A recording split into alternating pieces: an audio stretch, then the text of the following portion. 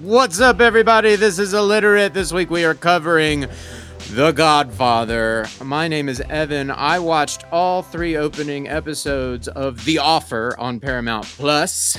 My name is Taylor, and I dove into Mario Puzo's rare autobiography. This is a great opportunity to celebrate and get into the phenomena that is The Godfather. We're not so much going to be talking about the other sequels as much, but as so much Godfather as a whole and the gusto that gets us up to the events of the show, The Offer. Right, because The Offer is not following everyone. It's centered around one of the producers, Albert Ruddy's experience. Even the show I saw, usually it's like based on this book or based on this article, or it says based on Albert S. Ruddy's experience of making The Godfather. So literally just his fallible memories. He's 91 now. So I'm amazed the guy is around and he is like involved. He's executive producing. It's a lovely little film school for anybody that has or has ever had the interest of that kind of thing, into movies at all. This could be a plug and play for a lot of different big projects. So it's even all the more fascinating that it seems ridiculous, the events that happen. And from what I understand, almost all of it's true. But we're not so much going to be getting into the weeds and the nitty gritty of the show. Yeah. We're going to be dancing around it all. In particular, Mario, because I really have no idea anything about him up until the events of the show start. And again, this is a guy that has his name over the title. Everywhere you see The Godfather, he's attached to it. I'm excited to learn a little bit more about him and all of these characters, because this is really an interesting cast of characters. Because like I said, his autobiography is rare. I was able to get a copy. It was only published in 1972, shortly after, as a thing where he said, I'm going to just put this one thing out. Nobody else talked to me, because he didn't do interviews for 20 years. There's only one that I could find of him on Charlie Rose in 1996. And then I found a transcript of when he was on Larry King the same year. But there really isn't much him talking about his side of things. And like we said, the show is Albert S. Ruddy's experience, and so it's his also perception of what is true, because there was no consultation from anybody else, the other producers, Coppola. So it's kind of, well, they're all dead, so no, I'm just kidding. They're not all dead. Or hate you or whatever. Yeah, but I guess the whole premise being like Puzo starting out the whole thing and being involved in it all, because he co-wrote the screenplay with Francis Ford Coppola. But it started with, of course, the book. I looked into how'd he write it, what's the history, because there's a lot, that, right. There's a lot of tug on, well, is it accurate? What parts of it is he drawing on? Has it become just sort of a catch-all for the mafia and Italians? Right. Almost just a lazy, a lazy catch-all, if you will.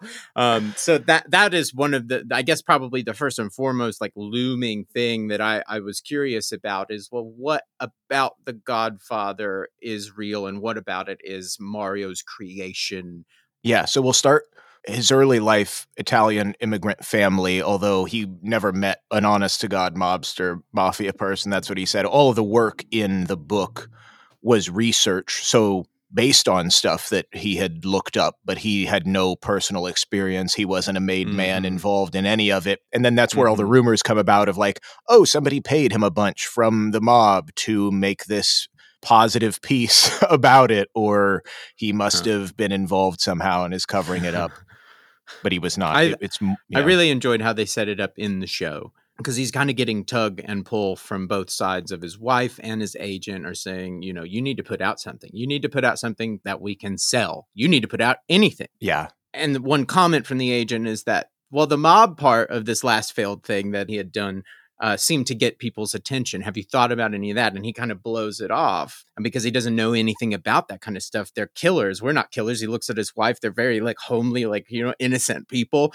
And then the wife said something incredibly succinct that really summed it up. And it's like, yeah, we're not killers, but maybe the book is about finding out how we could be. I'm doing a bad job of paraphrasing. Right. But this book is about discovering how you might be pushed to kill. And there, he's inspired. And I thought that was very succinct. I was like, it's interesting. That's a very interesting place. Well, what if it's such an unrelatable place to go, these ruthless killers for business, what is your way in to actually make it compelling or relevant or emotional, empathetic. And instantly the light bulb was there. I really appreciated that part of it. Yeah. I couldn't find anything related to that specific instance. Sure, yeah. So perhaps that's dramatized, but you're 100% right that he had published 2 novels. They got good reviews, made absolutely no money, $6,500. Took, 10 years between both of them to write. It's like, that's not enough money at all. And so he had worked as a government clerk, was in adventure magazines. He's doing stuff. He has 5 kids, and he's like, I'd better make some money, because he also owed $20,000 in loans and had a 10-page outline for this more, like you said, the mafia stuff in the second failed book, which we'll get into at the very end, about what was that about, minus the small mafia stuff that he turned into this whole other big thing. So with this, he wrote it in 3 years from research. In his autobiography, I think it's worth bringing up, because he just has this section at the end that was rather touching to me, called Notes from an Unsuccessful Writer's Diary. And hit me in the feels. It's journal excerpts from 1950 to 54. This is before his first failed book comes out. And he even says it's filled with self-pity and ego and naivete about art and life, because he'd been writing for 15 years only to earn $300 before his first book comes out, which then also earned him a couple thousand. But he's like, I don't know what I would have done if I had known it would have been another 15 years to achieve success before The Godfather came out. Yeah. And before presenting these journal snippets, he says, maybe it will help somebody. I hope so. So if you're interested in there, I'll post a link to online copies of the book, but it was very, very much, I was like, I'm reading my journal articles about me trying to write and not knowing what I'm doing. And this is honestly what I think the show is ultimately about, is, we're creative people. You don't have to be a artist necessarily, but if you're interested in how things come together, how things happen, this is the stuff that I eat up. The Notes from a Failed Writer, from a name that now everybody is familiar with. It's that insight into that moment in his life is so fascinating, and that's what I think we do a good job of trying to bring out, those moments of the journeys of these artists and what it takes to actually get things made. I just wanted to highlight that part of it, because I think that is really the grit of what we do. Yeah. Well, and that was part of like the balance that he had to come to understand in this struggle. Is he said the publishers didn't care about art. It's like, it's all he believed in for 45 years. Yeah. From when he was a kid, because I had seen some literary references that he pulled.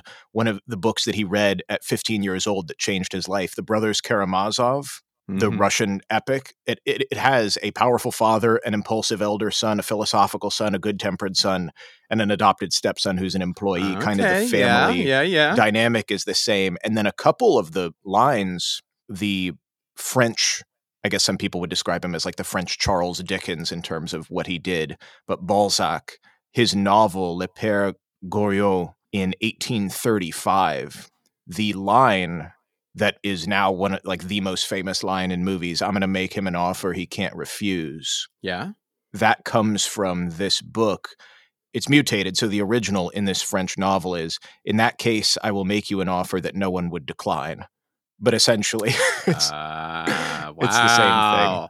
Wow, look at and that. It's about family and rising up the ranks and all of that stuff as well. So everything comes from something, man. Yeah. Everything comes from something. Of course, this is one of the most famous lines, certainly of cinema history. And we are now tracing it back to where the root of the line really comes from. All the more to kind of like peel back the mystique, peel back the curtain, the man behind the curtain of like, well, how did these things happen? The most popular, like famous line in cinema history is actually a parallel, is inspired right out of something else. That's incredible. Just to draw to also of Mario Puzo being like, I tried to be an artist. I think he still is an artist, but in terms of like, he really knows literature and wanted to write like amazing literary type novels. And that's a lot of criticism that the Godfather book gets, is perhaps it's maybe not the most A Tale of Two Cities type work, but he does know this and has worked so hard to merge the two. Right. Eventually, he gets going with this, gets a $5,000 advance. In this time, Paramount was doing something weird for studios, which is getting stuff before it had gotten made and successful in terms of adapting work. So they found out about the novel. Optioning it early. Right, exactly. 67. The novel came out in 69. So they had known about it from a literary scout who contacted the Paramount VP about this manuscript. And they then offered him money, $12,500 for the option, $80,000 if it gets made into a film. And they were floating him money as he's writing it as well. And it's like, how could you say no to that? Right. Because he allegedly needed money to pay off for gambling. That's how he knows the Las Vegas side of things as well. He's a veteran gambler. But of course, you're going to accept that because it hasn't, it hasn't even been written yet. It hasn't even been made into what you know. Of course, he would have accepted more than $12,000 to start. That's how Paramount gets involved. That's wild. That's so interesting because I don't know of anything like that. I mean, yeah, that happens, but you just don't hear about that kind of stuff. You know, that all happens, you know, well behind closed doors. So that's fascinating. But yeah, this was odd for Paramount, a major studio at the time, from what I could tell. Right. But yeah, as far as the book also, he wasn't even super happy with it. So he had done a draft, maybe a couple, and then went away to Europe. And the reason he's going to Europe, his wife hadn't seen her family for 20 years. And he said, this is the year to do it. And we have some money, but he's using credit cards. He still owes $8,000 in loans to the credit cards, let alone everything else. In this autobiography, he's like, I'll sell the house. I'll go to jail. Writers have done a lot worse. Like it's not anything. But when he gets back, the publisher has already shown it to another paperback publisher, even though he said it's not done. They thought it was done. And they said, we showed it to them, but they offered us $375,000. We're going to turn it down and wait for $410,000. And he's like, whoa, if somebody's going to decline $375,000, they must know what they're doing. So he was not worried. And this became the largest advance in paperback history up to that point.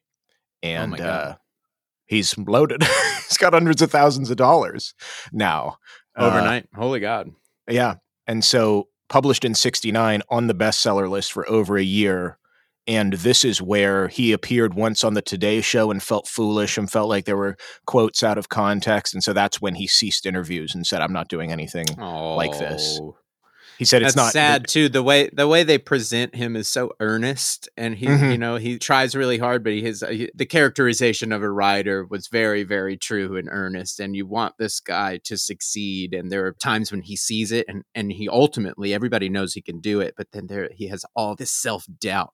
He has this crippling, you know, so it just weeds in. He goes through these highs and these valleys, and it's really, really, as a writer, as a creative, I was just living for their depiction of him, because you really want him to do well. You want him to succeed. He's a really, in a sea of sharks, basically. This is a real earthy guy trying to do his best and trying to do his best by everybody, and he just doesn't know if he's good enough. And everybody's sitting around, of course you're good enough, just do the work. It was great. I absolutely loved it. Yeah, he's definitely, what I got from the autobiography is real down to earth in that sense. And like the notes from an unsuccessful writer, like he had been trying and trying and trying. And so that money sense also haunts him. So part of this comes from Paramount's side. I don't know if they mention in the show at all, but there was another movie that came out around this time that did poorly.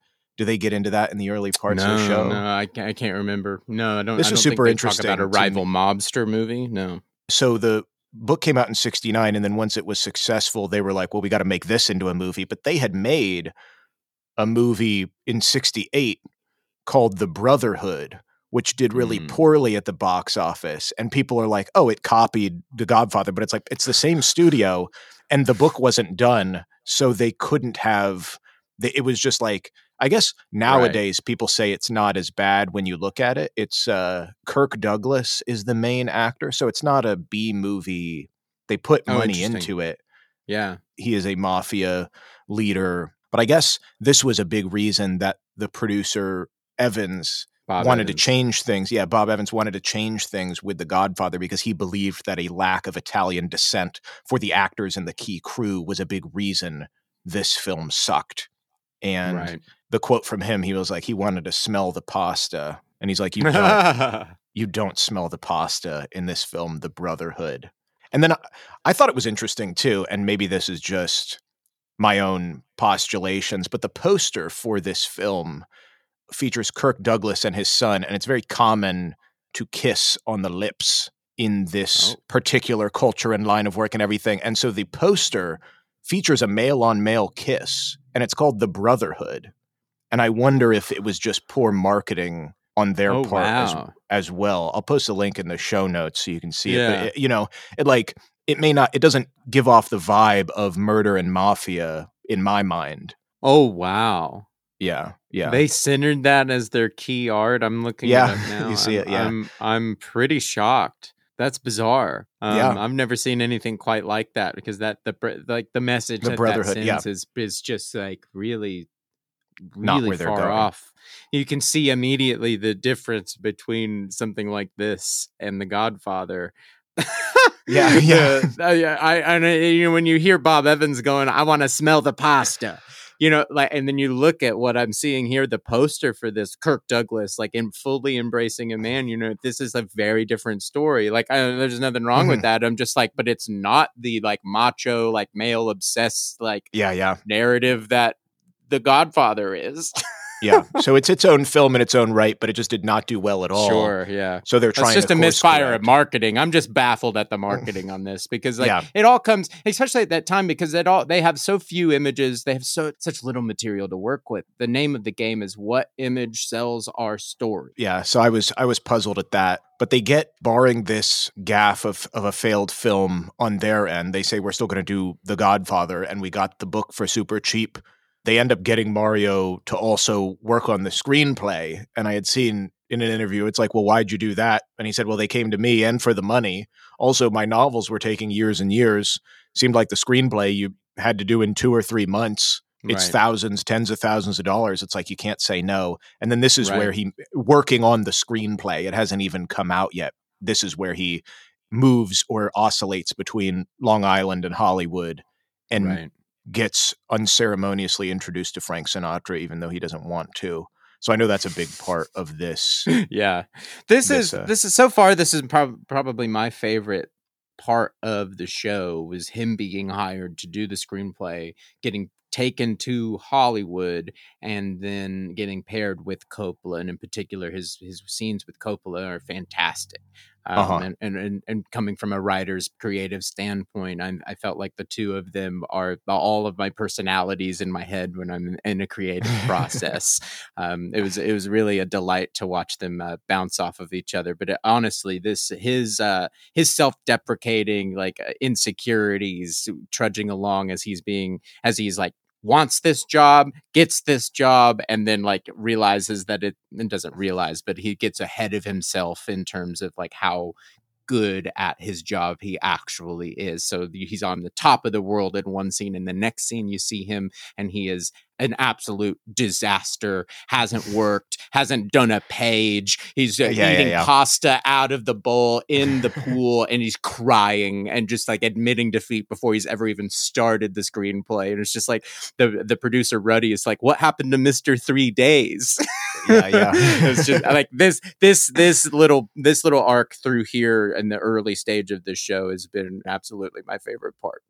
Yeah, it's very much the case. So I had seen that Puzo had written the first draft based on what the studio wanted, which was to set it in modern times so they could shoot on the backlots and save money. But then when Coppola was hired, they did write separately but remained in contact and kept throwing things back and forth. And then this is part of the reason it says Mario Puzo's The Godfather, even though it's the movie and it was a bunch of people. And if anything, usually it's the director.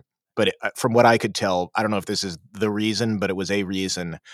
It was Coppola's wish to have his name on there because it was basically still his story, because they didn't set it in modern times, and he did write the screenplay. And so it was his. Okay. It was so his it was thing. on Coppola's request. That's very interesting. From what I could rare. find. It's just a very rare thing. It's not something you see very often. I can only off the top of my head think of John Carpenter is one that usually gets that kind of thing, and it's contractual. That's not right, because this is not the official title. It's in the poster, but it's not what you have to refer to the thing Right. as, Yeah. Right. So I thought that, but it does speak to their connection in at least the writing process, because Puzo was a consultant, but then went to the film set a couple days and then said, I have no business here. This is other people's stuff. Before we get into all that, I know we've been joshing about it, the Frank Sinatra, what the heck he did to him, because there was an altercation with them. He did yell at him, threaten to beat him up. I was shocked at this because it comes off as something that seems dramatized almost, but apparently this was what I found out to be the moment that inspired the writer-creator of The Offer, the show.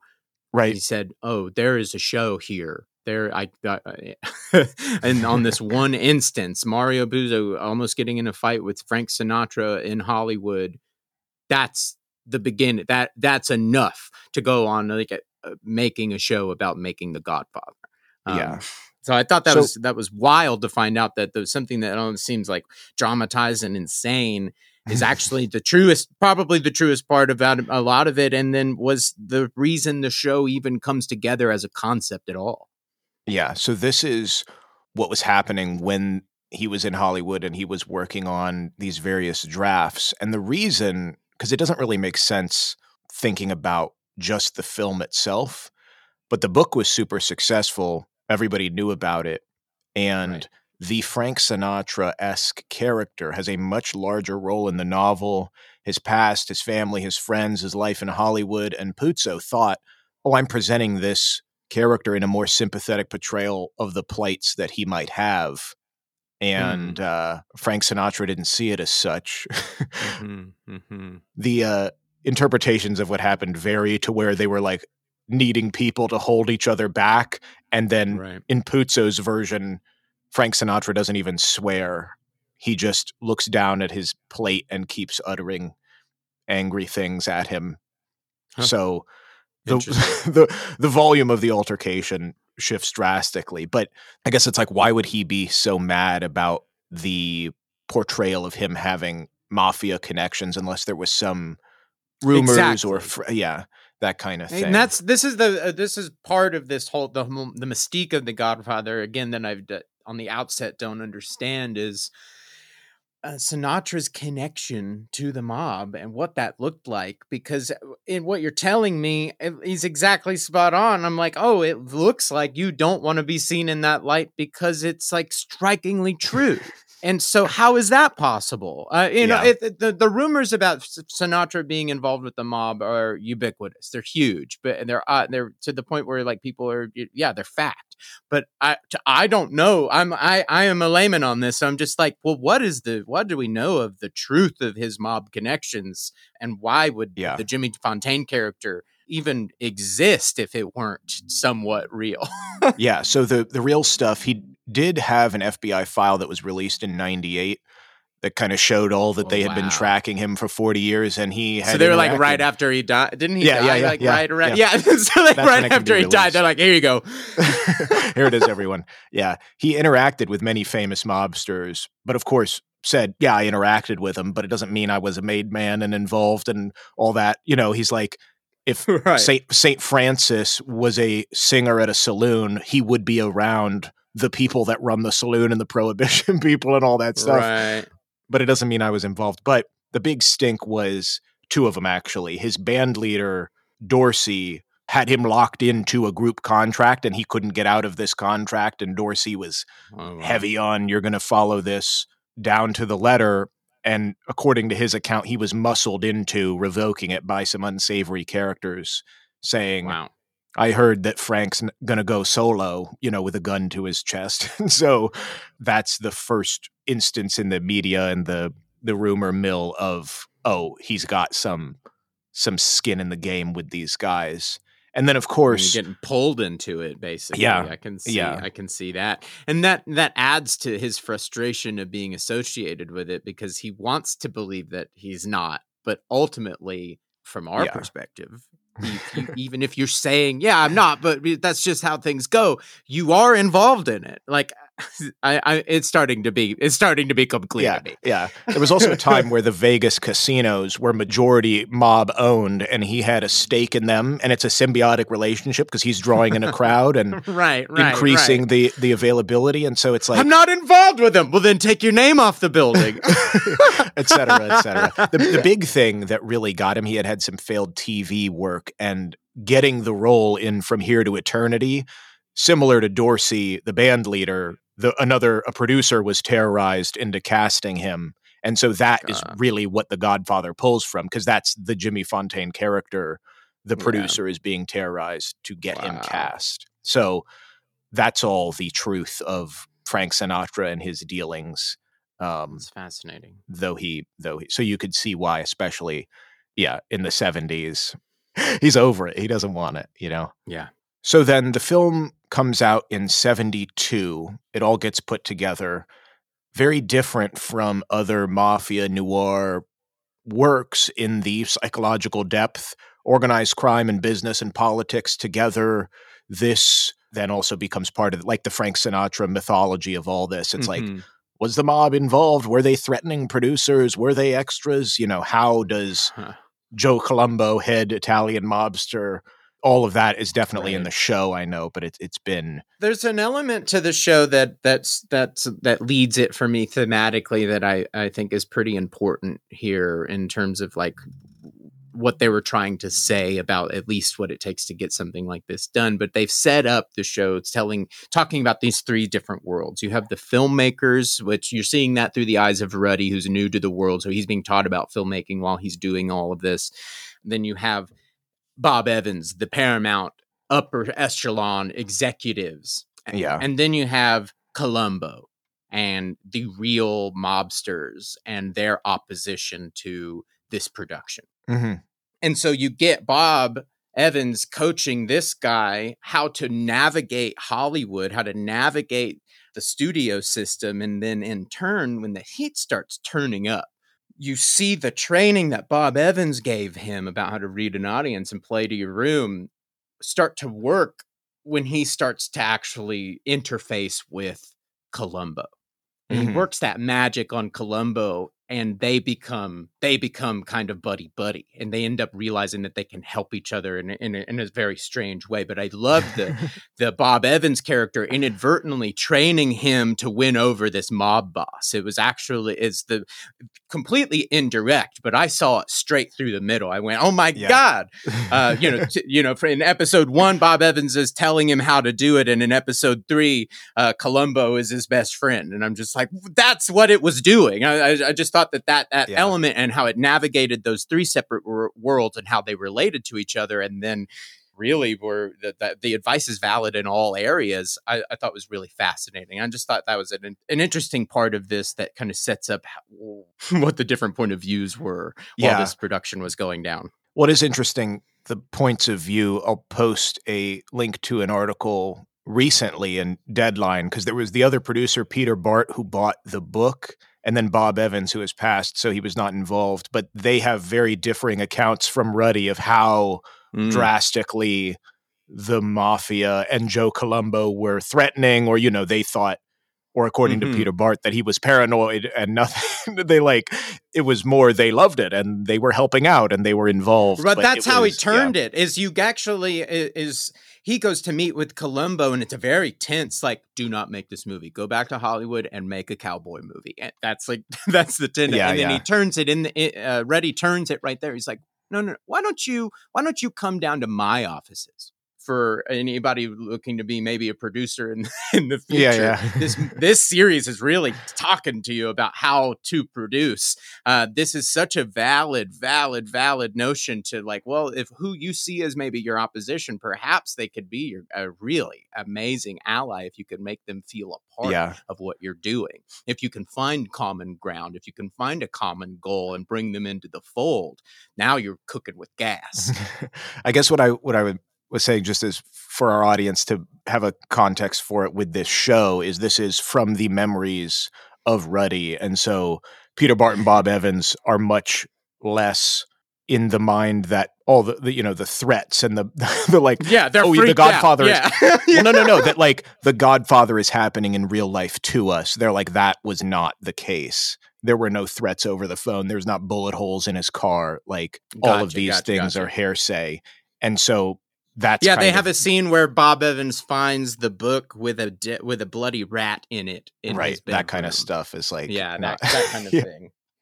Yeah. So, but what you are saying, which is that they did become involved and were very crucial to adding the authenticity and helping them get it done in New York, is entirely true. And that's what I understand is Columbo absolutely did go to the offices and read the script, and ultimately didn't read the script, because who's going to do that is kind of right. I guess it's the idea of the scene was like, well, nobody's going to read this right now. Thanks for doing this. Yeah. So I had looked into like the film was it wasn't just that the mafia was not interested in it happening. It was denounced by New York Congressman Mario Biaggi. There were petitions urging boycotts. Businesses near filming refused. The Teamsters wanted to stop production and deliveries. Like, it's the whole Italian-American community, not just people involved in the five They were families. saying, they're purporting that the Columbo character, he creates the pro-Italian so it's association.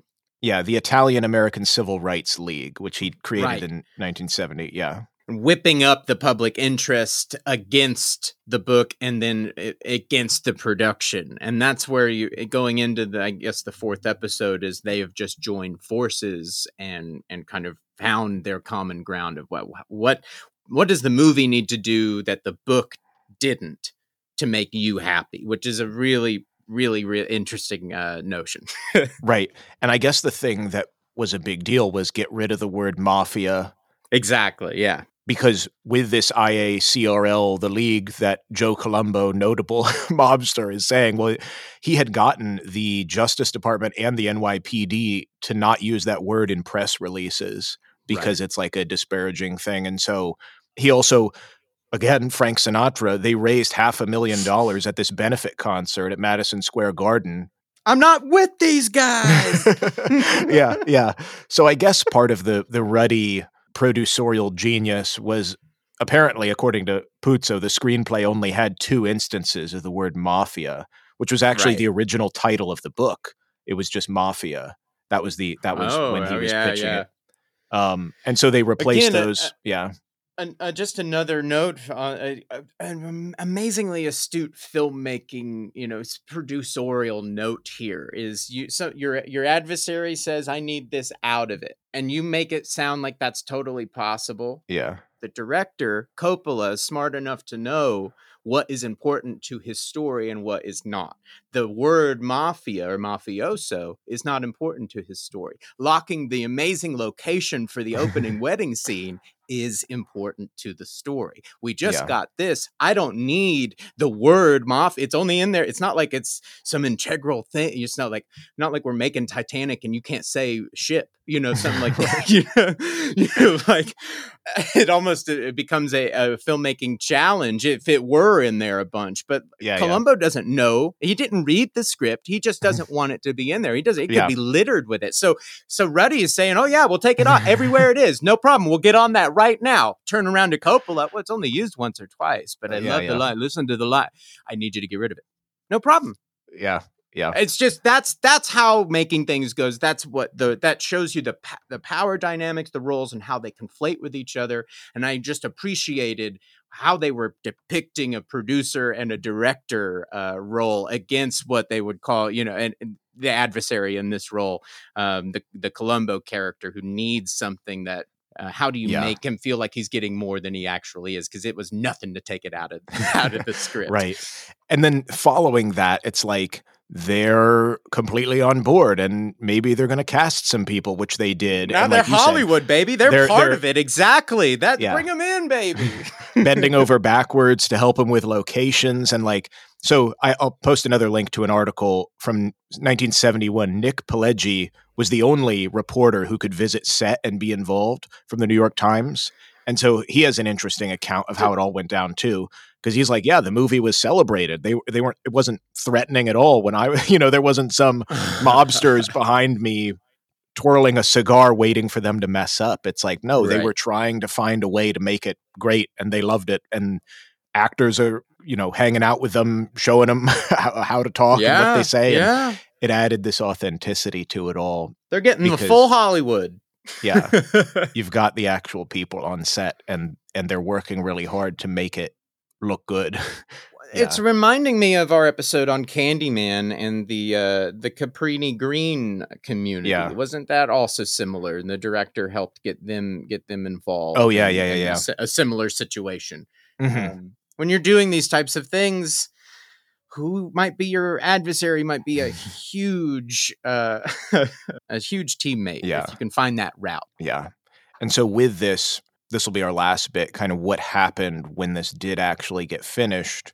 It was interesting. The word Godfather is attributed as a creation of Mario Puzo. Really? Nobody in the crime families used that word at all.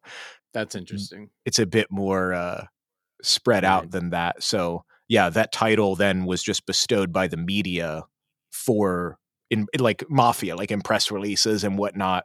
It's not, doesn't seem to be cause and effect, but you can't say mafia. Mafia is the original title. Yeah. You have to create something that can do the work of mafia. And that means create something. So okay, now your parameters are kind of set, but you have to, what's something that can do that work? It doesn't have to be, you don't have to pull it directly out of something, but I'm seeing the choice of Godfather now as being a real silent key here about getting around the word mafia at all. And then beyond the movie, its impact onto our culture and zeitgeist is we're not saying mafia, we're saying Godfather. He's not a mafia don. Yeah, it's the word. Yeah. Definitely. So it accomplishes the Columbo goal, which is to eradicate that word out of the popular conscious and replaces it with something made up. It's created. It's a movie, literally the movie version, So, that's a silent MVP for me, because it doesn't seem directly cause and effect. We can't use mafia. That's all before land in the novel time.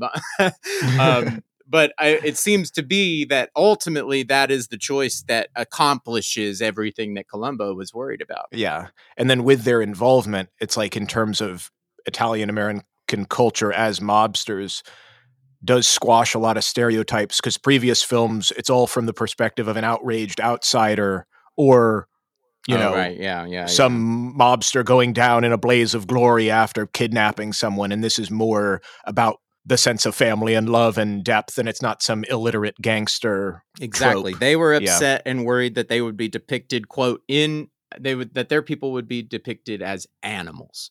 Yeah. And that was the pitch back to them, is like, on the contrary, we're trying to humanize. Again, going back to the original, the wife's, thought to Mario is like, well, we can't imagine killing, but imagine the road it would take to be okay with that. Mm-hmm. That's the work of it. That's humanizing. Yeah, I could see immediately how that's easy. Again, you just swipe everything into that catch-all, that easy Italian catch-all, which is what they were very concerned with avoiding. Mm-hmm. Very interesting. So then that perception perpetuates to media in film and TV. Scorsese's Goodfellas, of course, The Sopranos on TV forever. It is The Godfather's take on a sense of family and duty and a coherent philosophical almost nature to the whole thing, which this is wild to me. There was a study done by the Italic Institute of America. So in the past 100 years, which would almost be the totality of filmmaking, 81% of films featuring Italian Americans as mobsters was made after The Godfather. Wow, really? Yeah.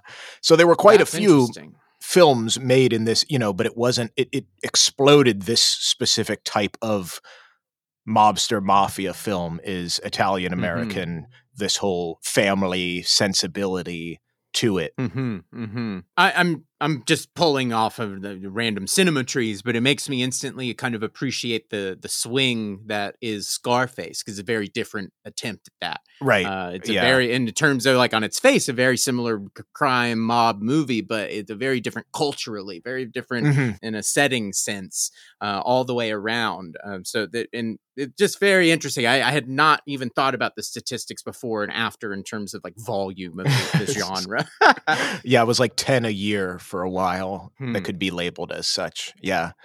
The downside, though, is the scrutiny, which is then overly associating Italian immigrants with organized crime, because if that's the majority of what you're seeing. So FBI, this is more statistics because that's who I am, but in 2009, they looked at who they knew of the crime families and whatnot. 0.008% of Italian Americans have some sort of criminal association.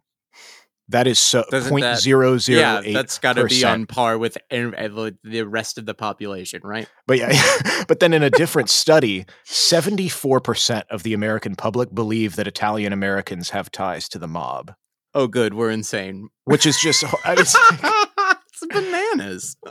So it's outrageous. Yeah, one could say that it was a blessing and a curse of being like, oh yeah, this is showing this nuanced portrayal, but then at the same time, people only think that that's what it is. It's like going out and getting a boat to kill sharks after seeing Jaws. Right.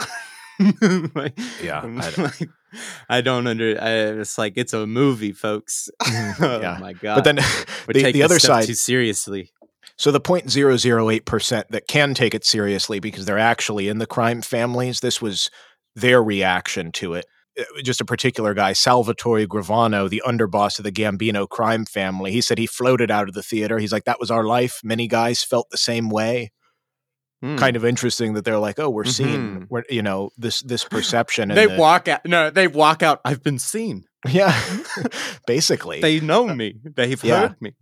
That's beautiful. That's what I mean. What do you want? As like setting out to make something like this, if you could like bring the real like mobster killer to tears, I mean, like, I've been touched like that. You did it. Well, and then even some imitation. So Anthony Fiata, who was a hitman for the LA crime family, then became undercover and then was in witness protection. He said that certain family members of the families that he was involved in changed their speech to imitate Vito Corleone. They stopped swearing as much. They improved their grammar. They were philosophizing more, which is hilarious. Wow. Oh, wow. That it was like, we want to be notes. Like get to a higher standard. They got good ideas in here. Yeah. Wait, we're not just ruthless killers. Yeah. There is moral ambiguity. Right. Yeah. That's on the good marks on the gangster side as well. So all of those beautiful things. It's so fascinating that Puzo was able ultimately to like get that to humanize exactly what he set out to humanize, basically. Yeah.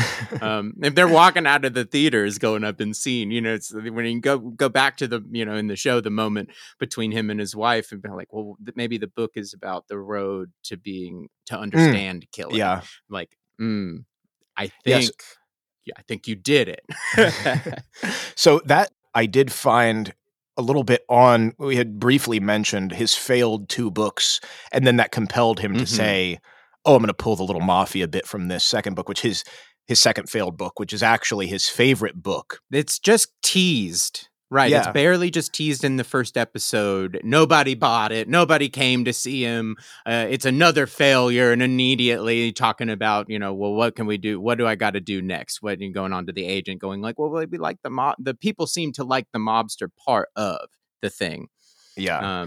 But yeah, so it's just barely in the first episode. It reminds me a lot of Pachinko. It's called The Fortunate Pilgrim. It's based on his own mother. So it follows the mother as the matriarch of this family of immigrants in New York City through the Great Depression, World War II, the conflict of Italian and American values, like with Pachinko, the Korean, Japanese. Like I said, it bombed, but it was his favorite. Yeah.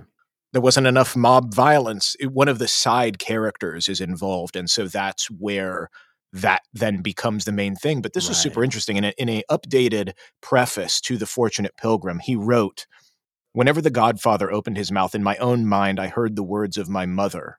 I heard her wisdom, her ruthlessness, and her unconquerable love for her family and for life itself, qualities not valued in women at the time. The Don's courage and loyalty came from her. His humanity came from her. So I know now, without Lucia Santa, I could not have written The Godfather. So it's basically him saying all of this I owe to my mom, and she really was the inspiration. And that's where you get, because that's the whole thing of like The Godfather is this hyper masculine, chauvinistic, but seriously, I got chills throughout my whole body. Is purporting that the Don is really a reflection of his mom, a reflection of his mother. How incredible! I mean, again, for something that has become this like macho staple of masculinity, like men are obsessed with The Godfather. yeah.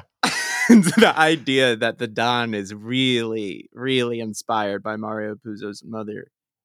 I mean, it's beyond interesting. It's beyond impactful. I mean, it goes to say, I mean, you start to go into like thinking about feminism and film and all those types of things. It's like, it makes me instantly think of Alien. Ripley character is written as a man, casted as a woman. That's exactly what it looks like they did with the Don, and in a very like arm's distance, kind of parallel. But I would say for all those, because people don't know about this at all, and I would say it's probably a amazing companion piece if you're going to watch The Godfather 1 and 2, or read the book. Go read The Fortunate Pilgrim, the female side of Italian immigrant story at this exact place and time. Wow. And the guy who wrote it said, "Oh yeah, this is my favorite thing. This is what started it all. This is the art that I actually wanted people to see." Yeah, exactly. I love what the character says about it. He's like, "I really thought people would relate to this. I thought I really had put, the plight of our culture on the page. I thought people would see themselves in it." That was such a little window, a glimmer into this book. But I cannot believe how really influential it is on the work The Godfather. Wow, what an amazing little discovery there. The Don, a woman, a companion piece about women. Oh my god. Yeah. Oh my god, we're pulling out all the stops here today, Taylor. I can't thank you enough. Audience, we love you. Thank you for sticking with us. If you're listening to this right now, if you would, give us a like, give us a rating, suggest an episode on that topic about that friend who's always talking about that thing. If it reminds you of them, send it to them. The ratings, the sharing, that's how we get this going. That's how we keep doing what we do here and bringing you the facts every week. And you can do so at IlliteratePod on Instagram. Send us a message. Please reach out if you want us to cover something. You never know what we're going to do. And we will catch you right back here next week, y'all.